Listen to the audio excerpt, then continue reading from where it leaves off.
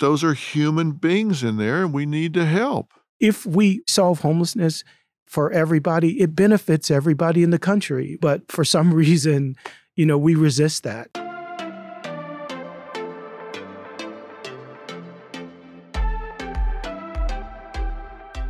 California holds more than half of all unsheltered homeless people in the United States, 53%, and has the highest number of homeless encampments.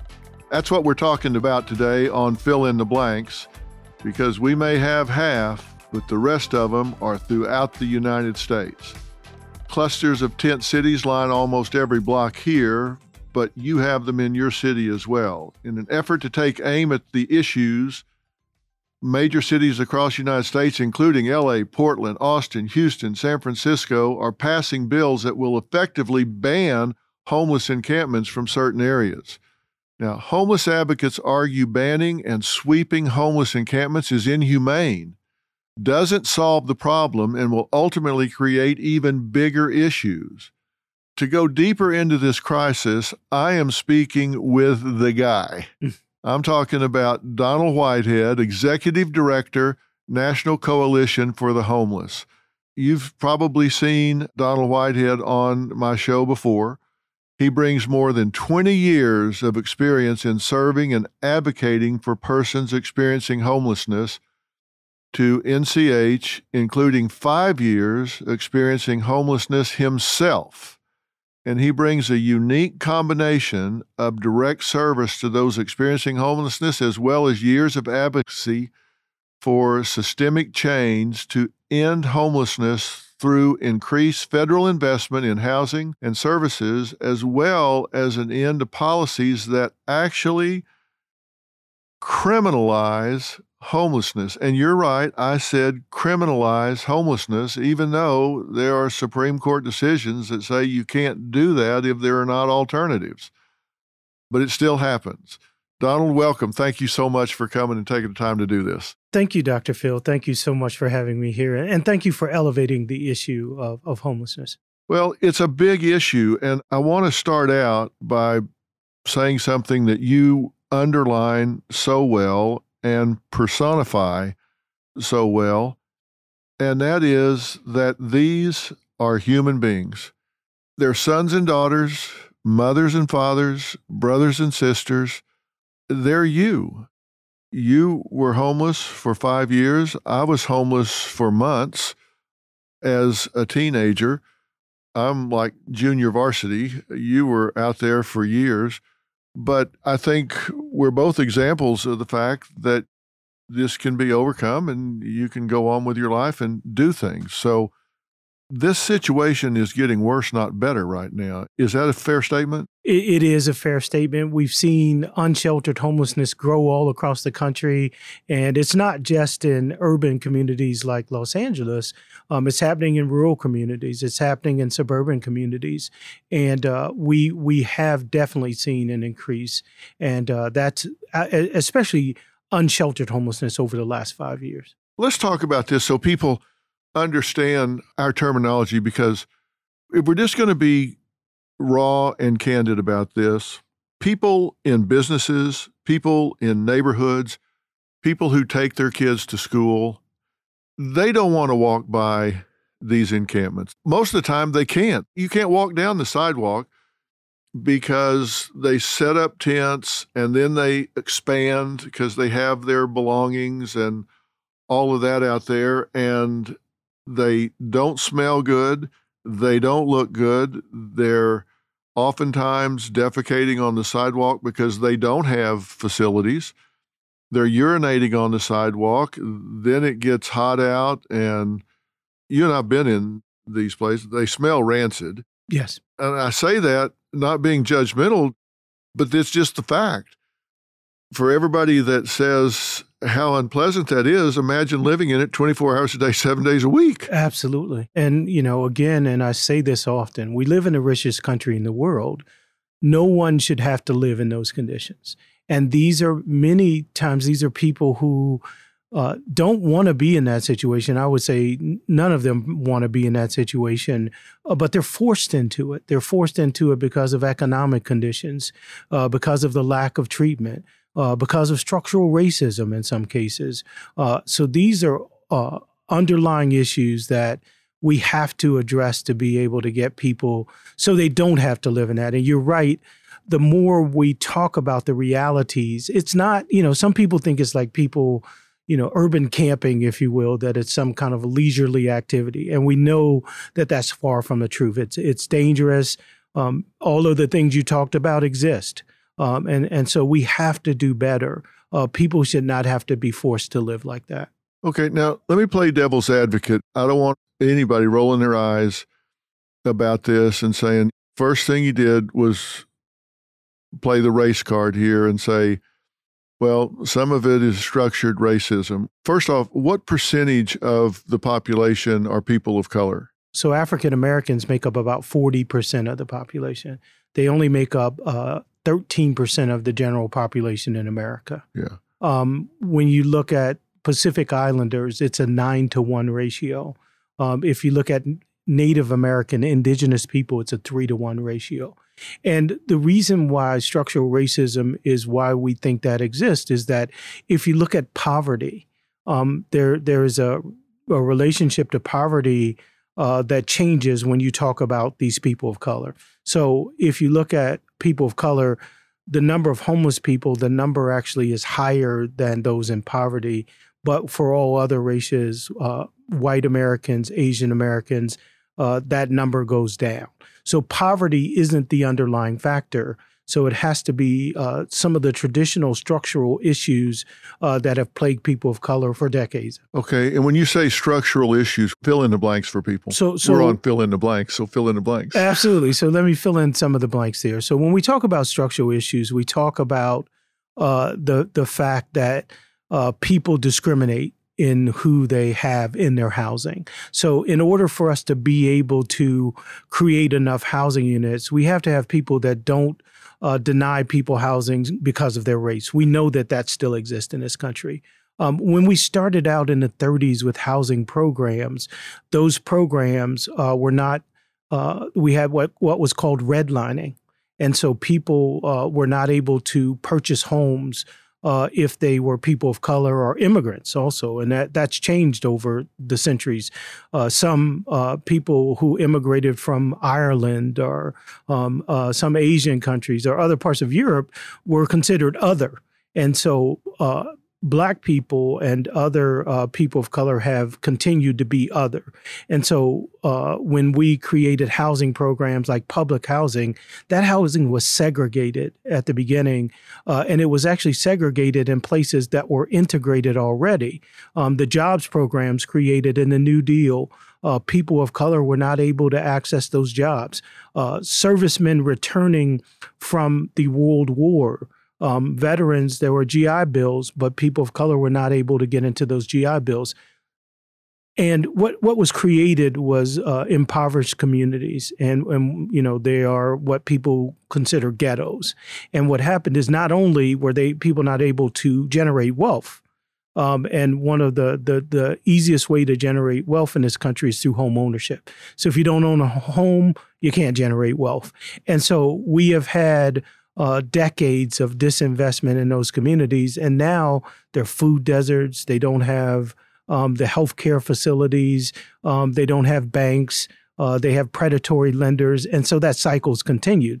And even in the home ownership, 2 weeks ago in Baltimore, Maryland, there were 2 professors at Johns Hopkins University. They were a mixed race couple. There was an appraisal of their housing by an appraiser, of course. The first time it was the African-American woman who met the appraiser. They appraised the house and she got a price. They thought it was low, so they took all of her identity out of the house. The white husband was the person who got the house appraised, and there was a $236,000 difference. And so we know that it still exists in this country, and especially in communities that are in the South. Yeah, and research into real estate agencies, real estate showings, with couples, individuals that are African American still reveal redlining.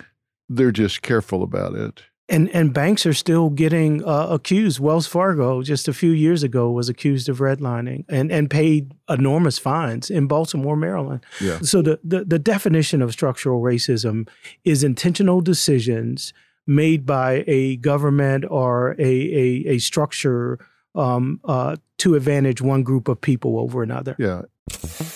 The first page of a book never tells the full story. And those news alerts and headlines, like the ones we get on our phones, don't even scratch the surface of what the story is really all about. Stories are like people, multi-layered and complex.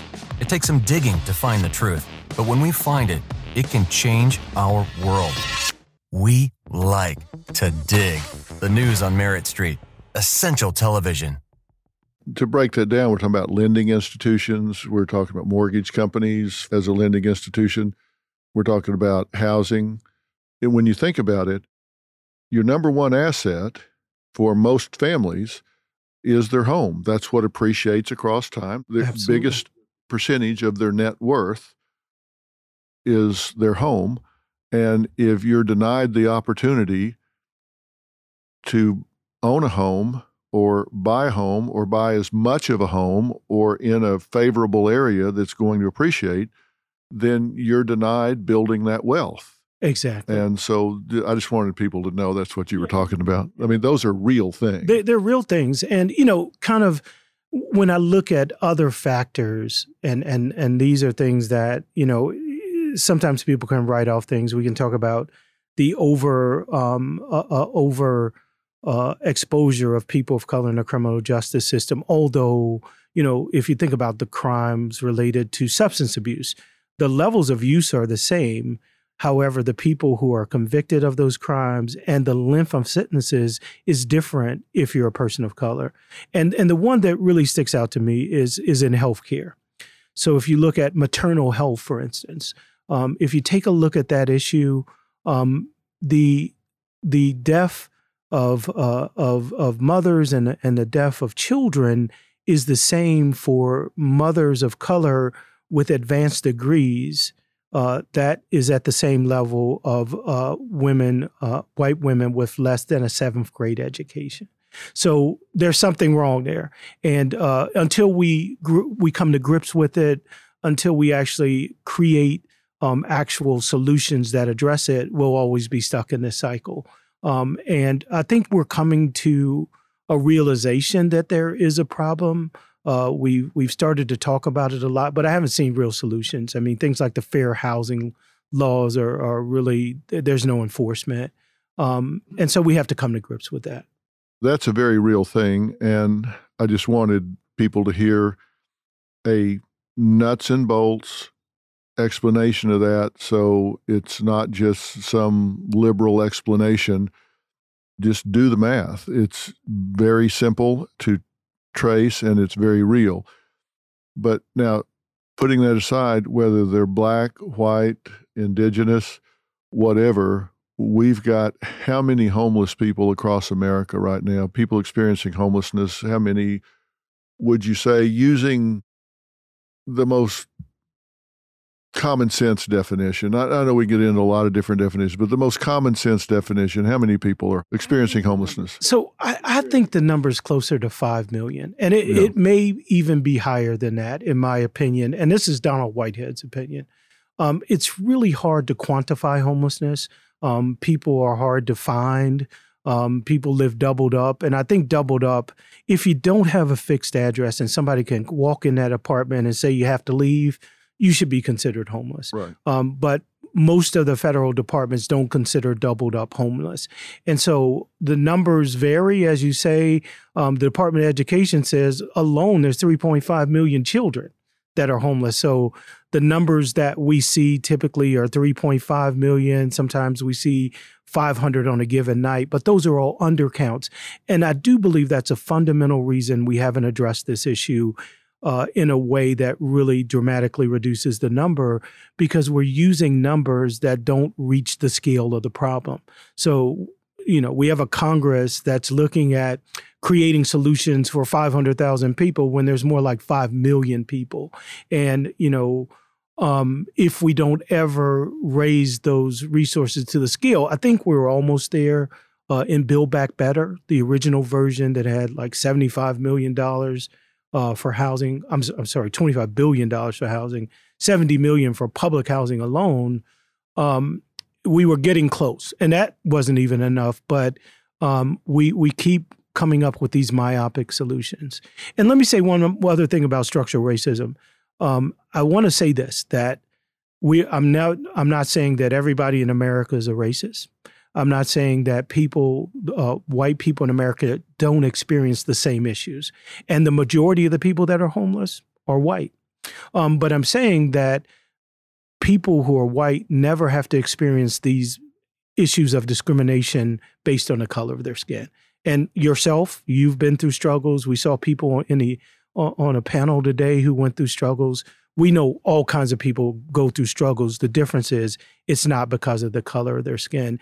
And the solutions, what really gets to me, I've been reading a book by Heather McGhee. It's called The Sum of Us. So there's such a resistance to solutions that could actually help solve this problem. And those solutions would benefit everybody. They wouldn't just benefit people of color. They benefit everybody. It's universalism. So think of Medicaid expansion, for instance. More people that are white need Medicaid expansion than people of color, but we've resisted doing that. Why? In those communities where there are hospitals closing every day, Texas, for instance, won't expand Medicare, and they have more hospitals closing than anywhere in the country. It just doesn't make sense.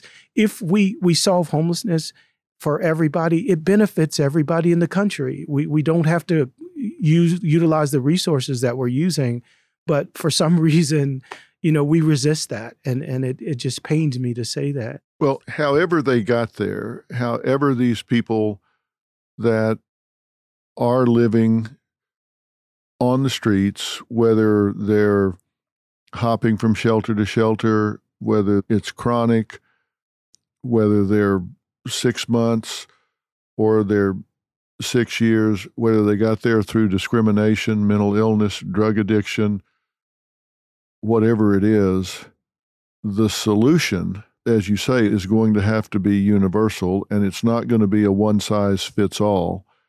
The biggest challenge that I scratch my head about when I'm thinking about this is you've got a big percentage that have become addicts. You've got a big percentage that are mentally ill. Mm-hmm.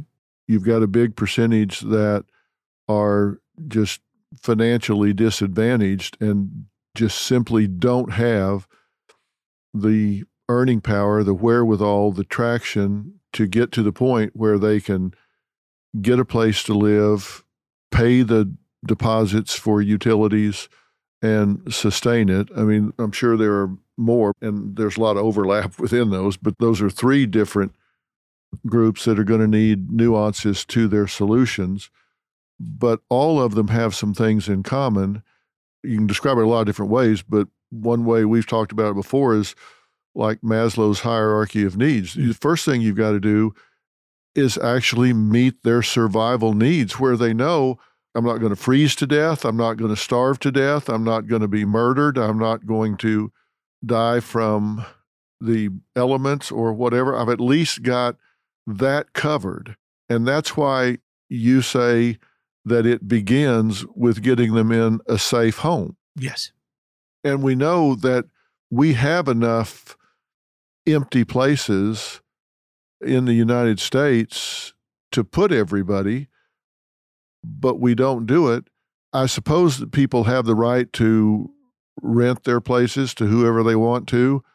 Does it make sense in New York City to go in and buy a hotel, rent up a whole hotel, which has been done? Mm-hmm. Did that work? They did it for a while and then they didn't. It worked very well. It not only addressed many of the issues that people have, privacy for one, the ability to engage multiple people at a time, the fact that those congregate shelters are not safe when it comes to the transmission of disease. So it worked very well. It worked because it was a robust response, and it was a response like we would do in any other emergency situation. And so people really thrived. We got to move people into some of those permanent housing units that we talked about.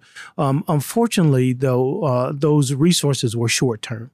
Now, some communities like Denver, Colorado, they actually bought those hotels. Other communities did that, but many communities didn't have that foresight, and so they basically leased the hotels, and then they ran out of money.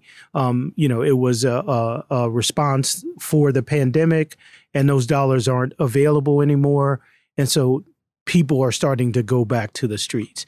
But it was a great instrument for people to change. Does it make better sense to go in and buy a hotel that's existing? And I'm not talking about, a Four Seasons. I'm talking about someplace where you can get a lot of units that fit the bill. Does it make sense to go in and buy an existing facility with a couple of hundred units in it, or to build them from scratch? What makes the most sense financially? It depends on the market and the cost. I think the hotel purchase would probably be more financially feasible in most communities. And I also think one of the issues is that if you build that multifamily unit, it's going to take you 7 or 8 years. That's what I'm saying. Exactly. It's a long time. It's a long time proposition. However, if you purchase an already existing building and you make whatever kind of repairs are necessary, then you've got instant resources. And so I think that it is a much better proposition to go ahead and buy that hotel. And as I said, the communities that had the resources and the forethought, they did go ahead and do that. In addition, the hotel industry suffered through the pandemic as well. And many of those are kind of on the market now. And so if you take the resources that we use for some of those other solutions that are not as practical, like criminalization, instead of putting people in jail, because there's a cost associated with that too, we should put those resources into providing housing and supportive services. If you put somebody in jail, you're talking, what, $40,000, $50,000 a year? Absolutely. Per inmate? Absolutely. That's not cheap. It's not cheap at all. And it's a cycle. So that person goes to jail. Now they can't get into public housing. They can't get into the other housing programs like the Housing Choice Voucher Program.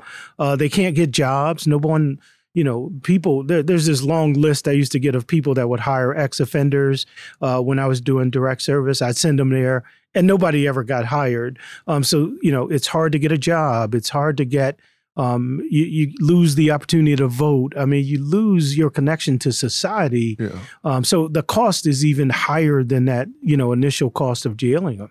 And a lot of these people that are in jail and certainly would be in jail if that model is allowed to go forward. Let's just be honest.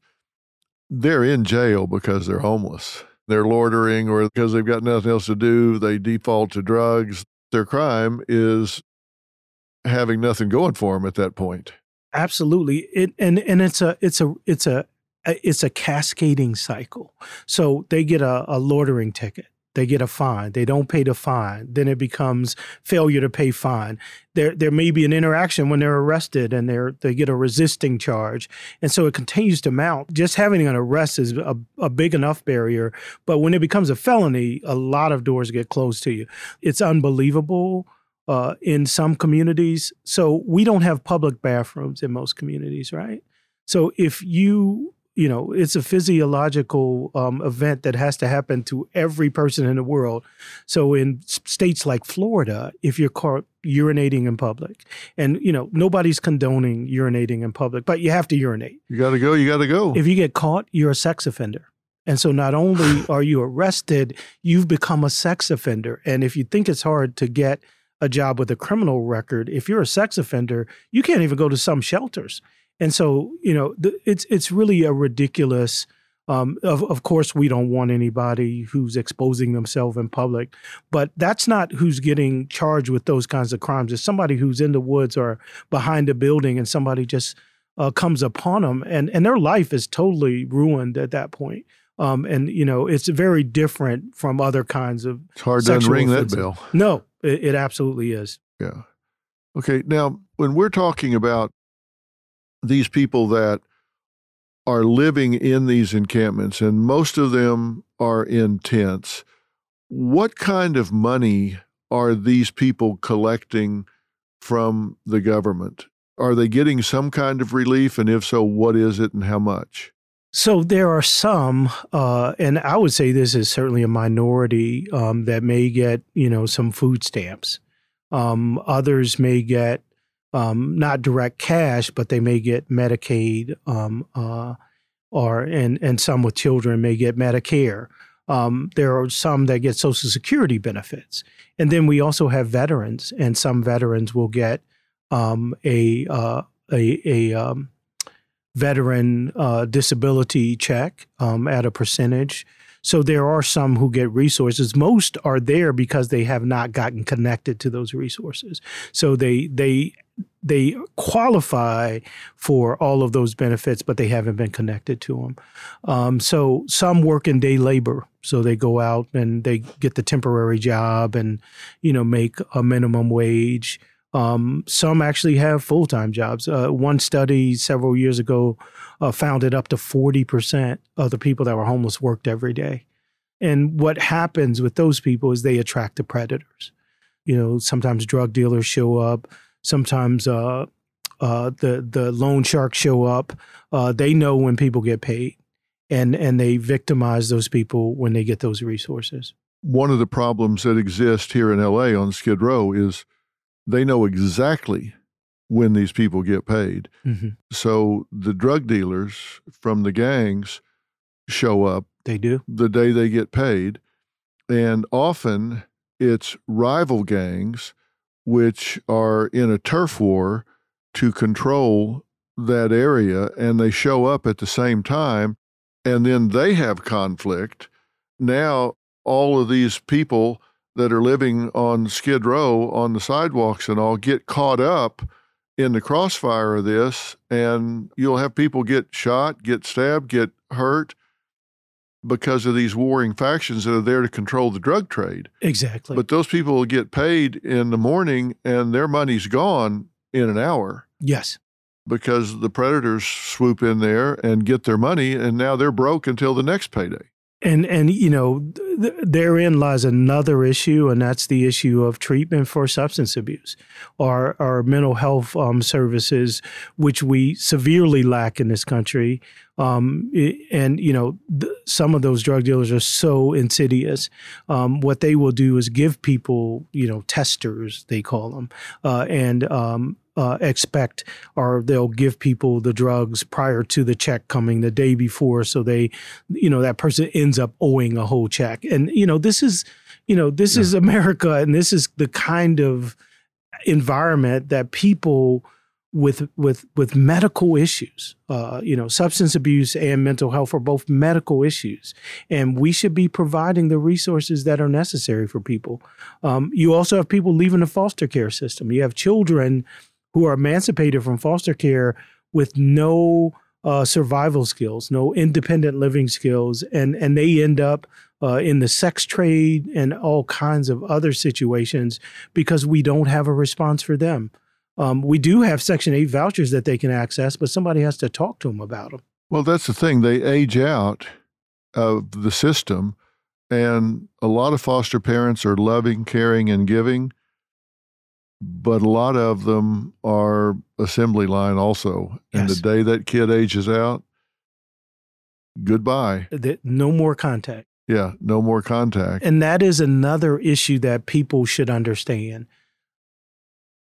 If for the lack of a safety net, for the lack of, if you or I get into some kind of situation, whether it be a health situation or a financial situation, someone in our family would probably be there to help us through that situation. Of course. They give us a spare room or a couch or money or whatever. Most of the people in the homeless population are those people that don't have anybody. Either they've lost contact with their relatives, or they're people who have burned bridges. But for some reason, they don't have that safety net to fall back on. And the place that should provide that is the federal government. And we just have seen a resistance, a lack of effort towards that. And that's what continues to perpetuate this issue. Is there a country that has this figured out? There are some European countries that have done a much better job. Finland is one example. And the thing about Finland is that they have a right to housing, and they have the housing and supportive services, the Housing First program. The difference with their Housing First is it's housing first for everybody. If you become homeless, you get a housing unit. And so, and then they attach whatever supportive services are necessary. We have permanent supportive housing. You have to qualify. You have to have a disability. You have to be homeless for a year consecutively, or have had 4 episodes in 3 years. So that's about 10 to 20% of the population nationally. So that's who's getting those permanent supportive housing units, which leaves 80 to 90% of the population who have to really kind of find it on their own, because we stopped doing shelter in most of our communities. Los Angeles really kind of cut back on shelters, and we don't have the kind of transitional housing programs. So there's this whole, the majority of people don't have a real solution. If the government steps up and say they come with $25 billion or whatever would be the dream scenario to provide permanent, stable housing for, pick a number, 5 million homeless.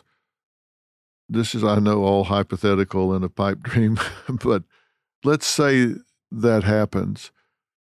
What is the balance where you get away from the non-contingent situation of just giving people a house, giving people an apartment, giving people a dwelling? The antithesis of that is people that are really compromised in a dire situation having to qualify. That's not the answer, clearly. Mm-hmm. The other side of it is you just show up and we'll give you a free place to live. That seems to have a flaw in being a disincentive for people to take pride in what they're given. They have no sweat equity in it. They haven't done anything other than to be disadvantaged. How do we motivate those people where they say, okay, I've been given a break here, and by golly, I'm going to hang on to this. I'm going to make this work. This is a launch pad. This isn't a soft place to fall. This isn't a hammock. This is a place to lay my head until I can get on my feet. Sure. I think there's a number of things. So first, one thing is that any of those housing units, if people do have an income source, they do have to pay into that housing. So you pay 30% of your income. So people on Social Security, people with minimum wage jobs, they're still paying some portion of that. But it goes back to Maslow's hierarchy of needs. Once you stabilize them in their housing, everything else kind of filters up from there. So people do take pride in that housing, and people do aspire for greater levels of success, depending on how you determine that. So I think the incentive becomes, once you put people in a community, people do try to mimic or emulate what other people in that community are doing. And once you stabilize them, they'll look to be the best. People want to be the best that they can be. Sometimes the barriers are so hard to overcome that they never make it there. But if we give them, opportunities to stabilize themselves, they'll work on the other things. See, inertia, the tendency for bodies at rest to remain at rest. Mm-hmm. And momentum, the tendency for bodies in motion to remain in motion. If we take somebody that has just been sitting 20 hours a day in a tent on a sidewalk, which has got to be the most boring those days have to seem like weeks long. Right. But they're used to doing very little to nothing. So now we move them into a place, they're inert. They're sitting there, and it seems to me that the caseworkers are so important because it's really hard sometimes to self-start from zero. But if you've got someone there that's coming by saying, okay, look, let's get a haircut, let's get some decent clothes, let's talk about what's your consequential knowledge? What is it you know how to do? What did you do before? Did you work on cars? Did you have good people skills? To really get them to start putting small goals in front of themselves and move. I've seen people that I've worked with that when you got them clean, you got them haircuts, you got women where they got any kind of modest wardrobe, anything where they sat taller, they stood tall, they wanted to do the next thing. Absolutely. But it just takes so little that I think they could really move. And drug treatment, the same thing. All of a sudden, they've got a place to live. They start saying, all right, I need to ask more of myself, but they need that little bit of help. How much follow-up and how much casework do these people get once they're in a stable home? Well, so permanent supportive housing is not just the housing, it's housing and services. So everything you just described is what that case manager is trying to do. But they're giving the person the agency to make that decision. And it isn't, you have to do this tomorrow. You can get there over a period of time. You can gradually get there. And I believe that we should also do that in the shelter system. And that's what I did in the shelter I operated in Orlando. So, I had job fairs. I had recreational activities. I had motivational segments that happened at the shelter. So the housing first mentality doesn't have to be giving someone a house right then. It could also be looking to see what that next option is while they're in a shelter situation. So giving them case management, giving them all kinds of things that build on their own skills, the asset building that you talked about. And, that's actually what happened to me. So I, have been an actor in my life. I've done theater. I've done a few movies. I've done a bunch of commercials prior to me becoming homeless. And when I talked to my case manager and told them about that, they created a job for me that allowed me to utilize all those skills. And it was so impactful that I never went back to acting or comedy or the stuff that I used to do. I stayed involved in the homeless movement. And, it's incredibly tough to do that for everybody, but everybody has that something. They were an artist, they were a welder, they were a singer, they worked in a factory. And if you do that, what you described, if you tap into whatever that skill set is, and that's what case managers are doing every day. They're working with people within those permanent supportive housing units, and they're also providing people that have already done that. I had a guy that he became a mentor, and what he said is the reason I do this is I want people to see that they can get to the other side by seeing me do it myself. And so we have a lot of programs that have those ingredients. Unfortunately, not all do, of course. Not all of the programs have the adequate supportive services to move people on. But part of that, again, lies in the lack of a overall full-sail government response. So instead of HHS and labor and all these other governmental agencies providing resources at the same level that HUD does, we're not seeing that. If we could see that, then what you say would be something that would be happening more regularly. How much do you see it now with people that you've gotten off the street, gotten into a stable home? How much do they actually attend day treatment for rehab? How much do they actually go to work? What are the stats on people that take initiative and go to the next level? It's hard to quantify that across the country, but I know my success rates in transitional and shelter were like in the 70% range. If you give people that opportunity, they'll take advantage of it. Not 100%, but I believe that most of the programs, like permanent supportive housing, has a 90% success rate for people just staying in the housing. And if they stay in the housing, everything else is possible. Over several years, it's still at 70%. Obviously we lose some people. These are the most vulnerable people on the street. So their life expectancy is going to be a little shorter. But even 4 years out, people are still at the 70% range.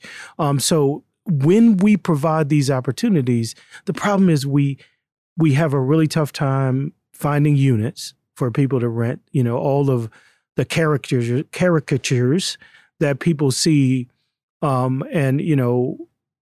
know the young man is really trying to do his best to help with the TikTok videos. But when we villainize people, it really, the caricature that's created really doesn't allow people to understand that these are like the person next door.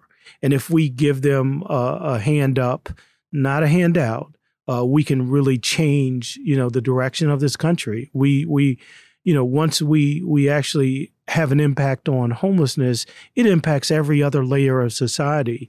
And so if we could just convince people that people are people, you and I are perfect examples. I mean, we're doing our best to give back.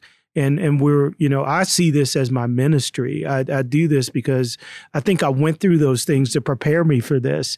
And so, if people just, looked at who's truly been a victim of this issue and not rely on the stereotypes, we could really start to make some difference. Well, I'm a believer in it because I don't think I was particularly good at it. But when I was on the street, I had a job every day. And I think a lot of people out there did have a job every day. I did as well. Yeah, I was young, but I was tall, so I looked old enough to have a job. But, I just went up and down the street. And this was back in the 60s. There weren't so many big chain stores. There were a lot of mom and pops in downtown Kansas City, and you just go from door to door. Hey, do you need any work done today? And you get a lot of no's. So you customize your pitch and say, you got a stock room that needs cleaning up? And I said, no, get out of here.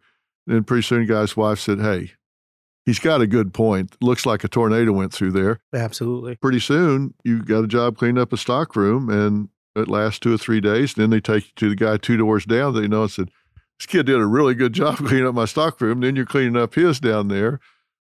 And then pretty soon they let you sleep in the stockroom at night. And then before you know it, you kind of got a little cottage industry going on. You can work it out if you do, and then you take pride in it. Absolutely. And you get going. And I saw a lot of people do that. And you're right. It's kind of a contagion effect. You see your buddy and say, hey, I got a job. Get a job, man. Let me introduce you to somebody. You can help me do this. I think people want to do better. They just need that first step. And it just seems to me that what you're doing makes all the sense in the world. Mm-hmm. I think the audience today, when you and I were working together, it seemed like we put a face on this. Yes. And I know you didn't like seeing those TikTok videos, but I thought it was good to say this is less than 1%. Right. He did. But if we don't acknowledge that, people say we're just whitewashing this and not acknowledging that these places are stinky and that there are some dangerous characters in there. And if we acknowledge, they say, okay, they're being straight up about this, but those are human beings in there and we need to help. And, sometimes they're not even homeless.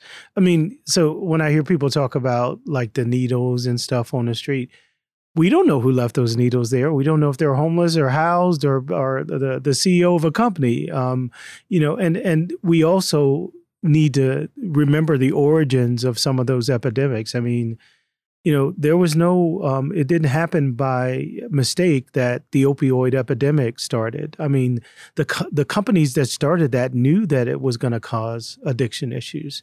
And some of them are paying, huge fines for that.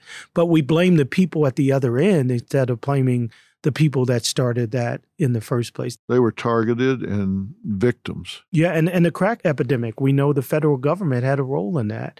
And, what I'm saying is those institutions should be paying reparations to people that are homeless.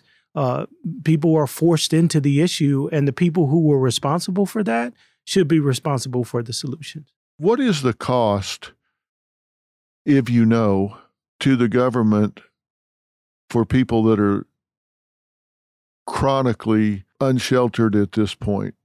Because it isn't free. No, and when we created a solution called the Bring America Home Act in 1981, I'm sorry, I said 1981. I meant 2001. The last bill that's still in existence, that still funds homelessness, was 1987. So I'm not that far off. But it was about the Congressional Budget Office scored it at about $81 billion. I think it's probably in the trillions now. The solution cost, and I think, if you think about the cost of what HUD spends, it's for homeless assistance, it's in the billions of dollars that HUD is spending right now, and I don't, I'm have a many statistics in my head. I can't remember that exact number today, but it is actually not as robust as it was in the 80s.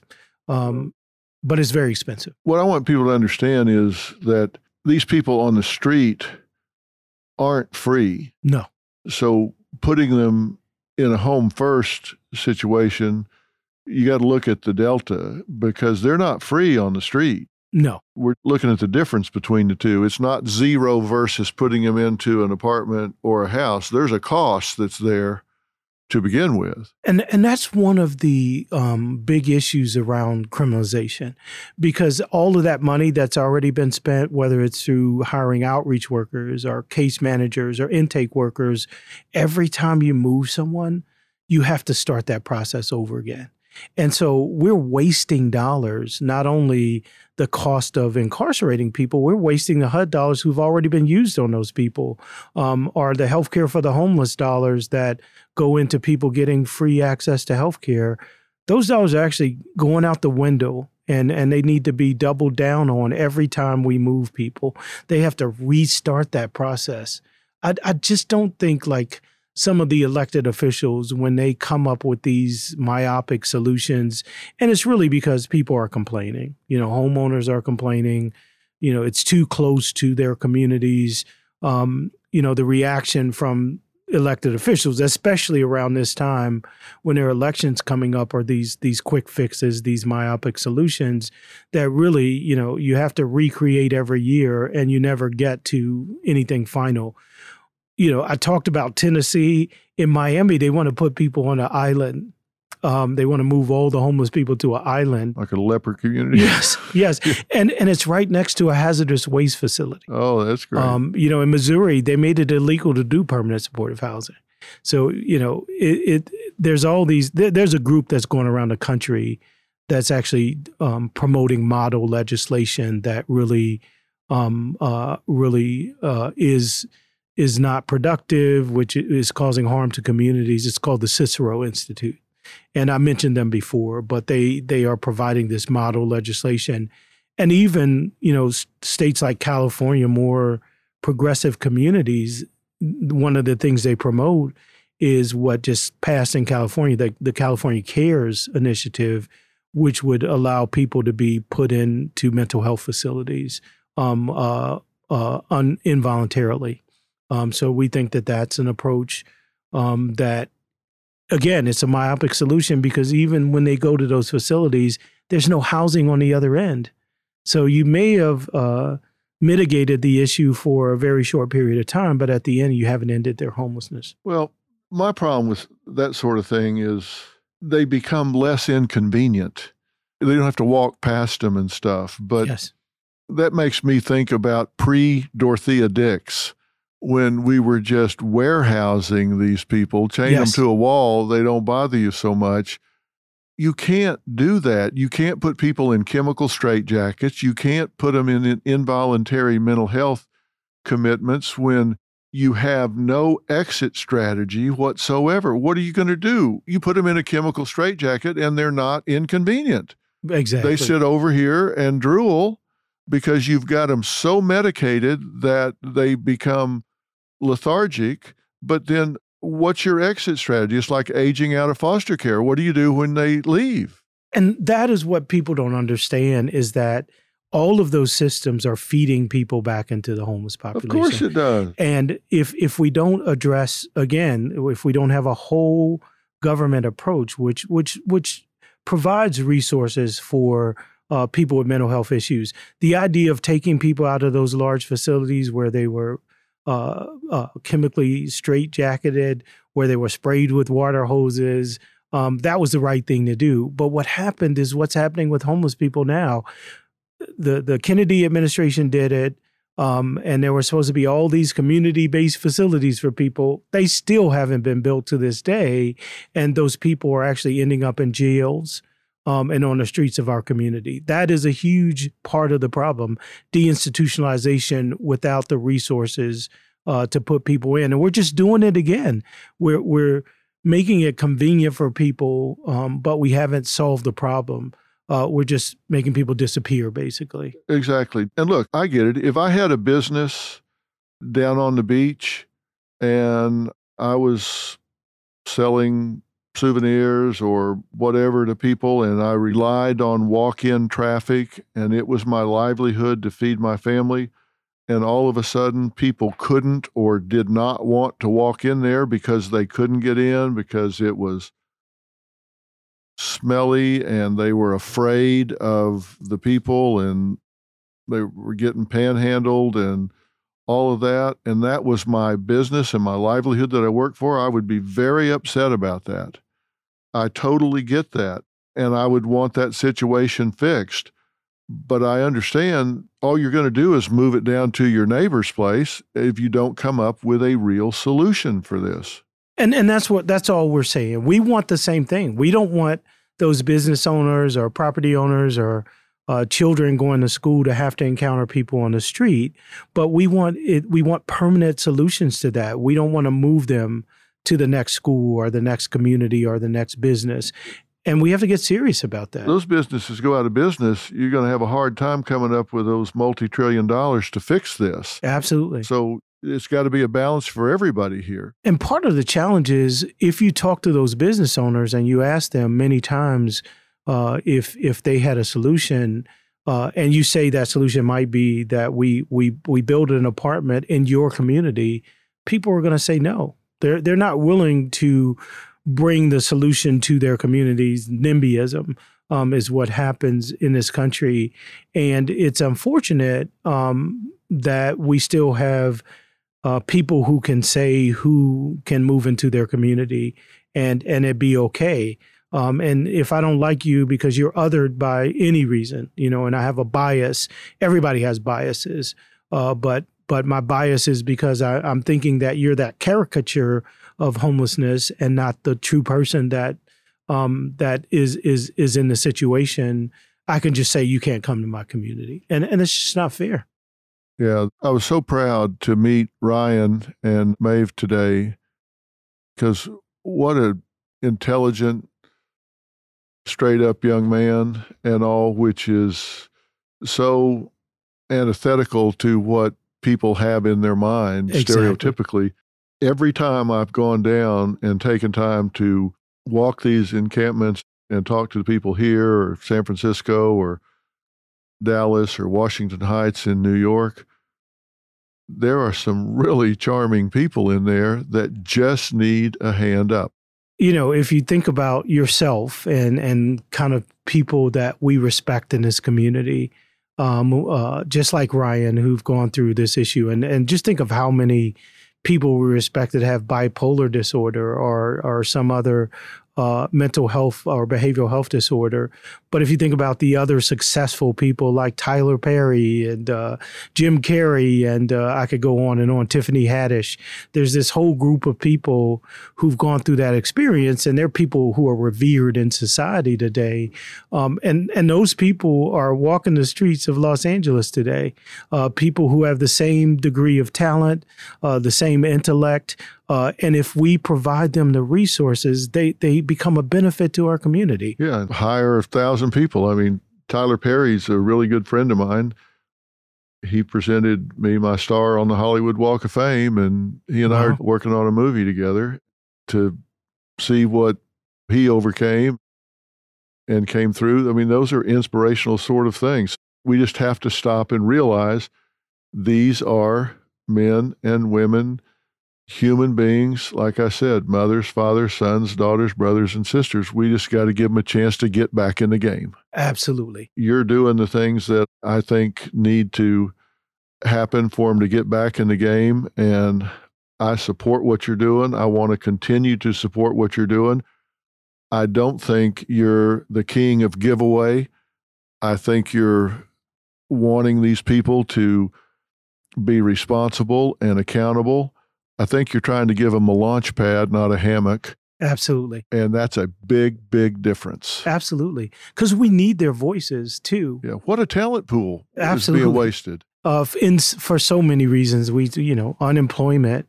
If we give people the resources they need to get back on their feet, there's your unemployment gap right there. We put people to work, and they can help, change the economy and help heal all kinds of wounds. Yeah, I think the key is we've got to help every one of them find, it's what I call consequential knowledge. If you have a job that you can be replaced in 2 hours, you haven't found your consequential knowledge. Exactly. But if you can become a coder, or you can become a computer repairman, or you can become a really good painter, painting houses, if you can become a nurse or nurse's aide, where you actually have knowledge that is consequential to the situation, then you're not going to be a minimum wage worker. You're going to be someone that can command a reasonable salary. We've got to get these people to the point where we can say, all right, let's find out, what are you good at? What were you good at before? What do you have the aptitude for? Let's identify or develop consequential knowledge for you and get you back in the game. And that's the Department of Labor. It's about retraining people. That's right. We have so many seniors in the population whose jobs have become irrelevant because of changes in technology, all kinds of things. If we had a Department of Labor that was retraining people for the environmental jobs, the gaming jobs, the coder jobs, all of those things, just think how much of an impact we could make on a society. Yeah, I'll bet you half of that population could work in the tech, computer industry, and it's needed. We just have to continue to do this. If I can help you bring heat to this issue any way and any time, put me in, Coach. You're doing it. You're doing it. And I appreciate you. And I know you'll continue to do it. And I'm just so thankful that you've chosen this as an issue that you want to support, because I reach out to, some of the people you mentioned all the time, because I just think them making a statement about it in whatever small way they can, people want to be near them. They want to follow them. They want to be attached to them. And if they're attached to the solutions, it'll just make so much difference in this world. Well, let's commit to continuing to partner on this together. And I hope you'll come back when anytime you ask me, we can do this again, because I think we brought a lot of attention to this today. We've done it before. We'll continue to do it. And if we need to hit them up on Capitol Hill, we'll go do that too. Absolutely. You got an invitation waiting to come to Capitol Hill. Fair enough. Donald, thank you for taking the time to do this. Well, thank you for having me. And thank you for taking the time to do it. Well, I'm going to continue, as I know you will, so I appreciate it. Thank you.